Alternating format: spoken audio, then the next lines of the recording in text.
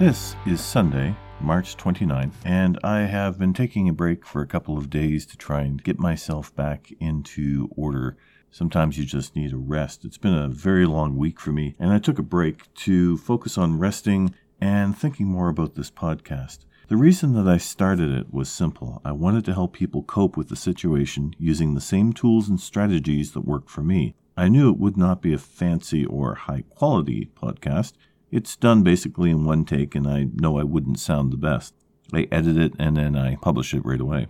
My audience, all of you, are free thinkers, independent, and walk your own path. You want to control, and you don't want to panic. Redefining normal is about understanding how we got here, what is going on right now, and where we will go next. It's about deciding what your new normal is going to be. We already accept that social distancing, self-isolating when we are sick, frequent hand washing, frequent counter washing, contact points, working remotely are now, and probably will be for some time, our new normal.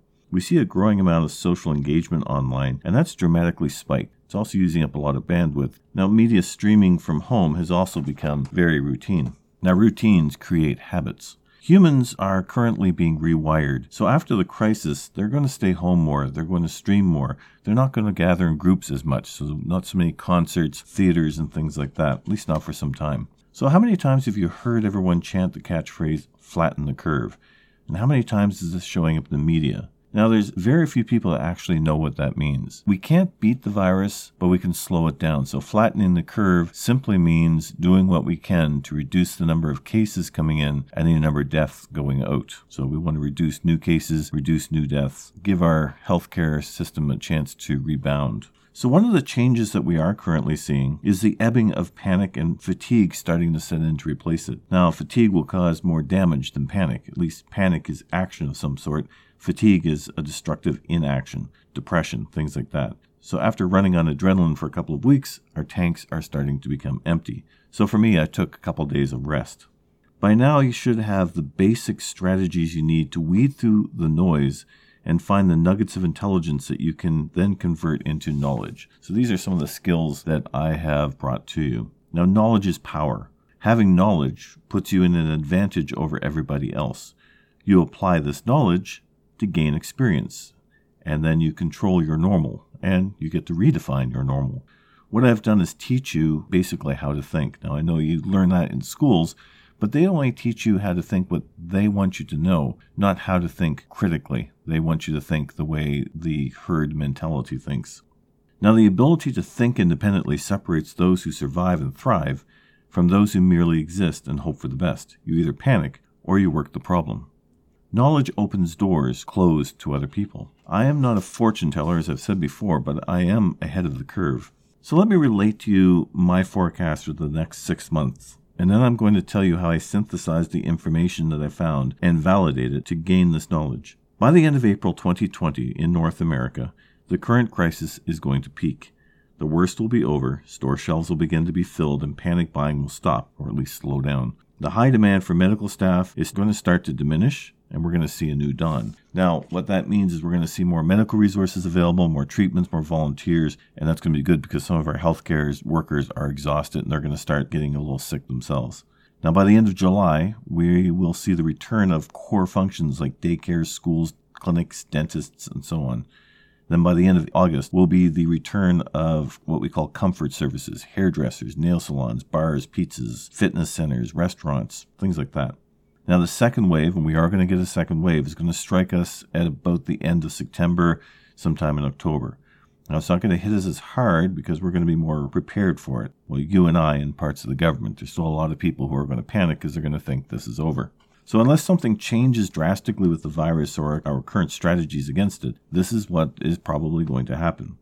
Now, I determined this by reading factual information from the government, CDC, World Health Organization sources, things like that. Not the media. Remember, the media is not factual. I put together everything in a single report, all the various information pieces, that's synthesizing the information, and then I verified against each other and took the verified information, put that together, and I analyzed it to make my forecast. So what I discovered was that in Hubei province, where Wuhan is located, it has 3 times the population of New York State, but roughly the same density.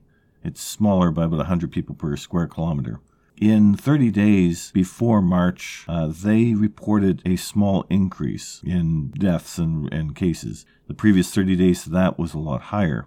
So February was their tough period, and then it peaked in March. Now in March, their cases started to go down. So what I discovered was that Hubei province, where Wuhan is located, has 3 times the population of New York, but roughly the same population density, difference of about 100 people per square kilometers. So in the 30 days, February 1 to the end of February, that was their tough period. And then their cases actually peaked going into March. So they were doing everything that we are doing now, and they pushed back the virus. They're starting to reopen businesses. They're still keeping distances. They're also wearing masks in public.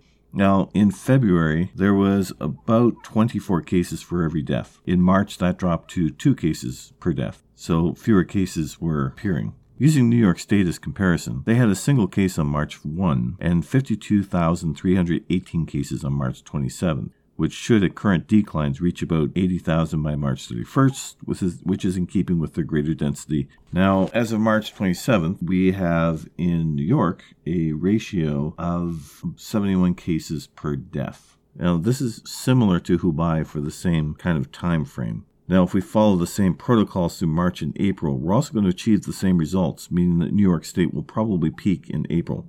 Now, we have worked with coronavirus for decades, and we seem to get a vaccine developed by 6 months from the start of an outbreak. So that would put a vaccine in June or July. We have countless resources dedicated to this task, so this is a safe bet. It's mostly going to go to the people that really need it. We probably won't see one till October or next year. So these are all real numbers, real history.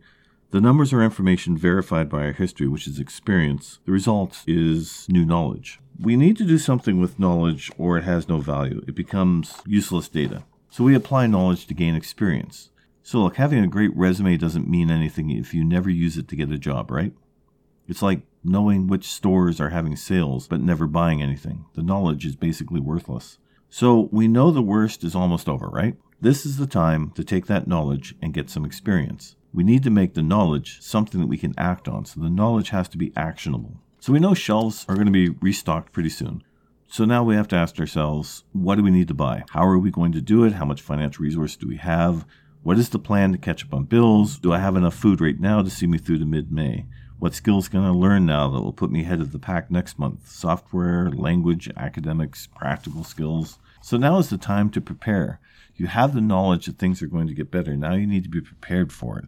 You need to use that knowledge to say, okay, I'm going to be ready when everyone else is caught on their left foot. I want to give you some solid strategies as well to help put you on top. And these are physical strategies, things you can do and should be doing that other people are not. So there are a lot of people staying at home, but they're staying up late, they're drinking alcohol, they're whatever. So get sleep. Start right now, 6 to 8 hours a day. Sleep is going to build up your immunity system. And it builds energy. You think better, you feel better, you perform better. Eat whole foods. That's fruits, vegetables, nuts, beans, rice, meat, chicken, fish, anything that's not processed. And try to lower the amount of sugar that you have. I know you can't avoid it completely and you don't want to. Exercise. Just 15 minutes walking around your yard is enough to boost endorphins and increase immunity. Activate your white blood cells, flush out toxins. Look, movement is life. You just have to move a little. We're not talking about becoming a bodybuilder here or running the Olympics. It's just moving out in the fresh air, breathing in some fresh air. Now rest. Now rest is not sleep. Rest is putting your attention into something singular, a focus, something productive, enjoyable, reading a book. Focus only on one thing. Give yourself an hour or 2 a day to just rest. And that's it. No magic here. Sleep enough, eat healthy, move, rest. Can you do that? Look, only you have the control to decide to change your routine. The ability to change the way we live and act and think is the ability to survive and thrive while others do not. Changing the way that you behave every day, sleeping better, eating better, getting rest, moving. These are things that you can change now that will become your new tomorrow, your new habit. And that's going to put you ahead of everyone else that's still sitting on their ass. That is what redefining normal is all about. This podcast is dedicated to you, the listener. My mission is to help everybody to be the best possible person who will lead the world out of this crisis by redefining the new normal. I want you to be one of those people on top. Please continue to share and like this podcast and be well.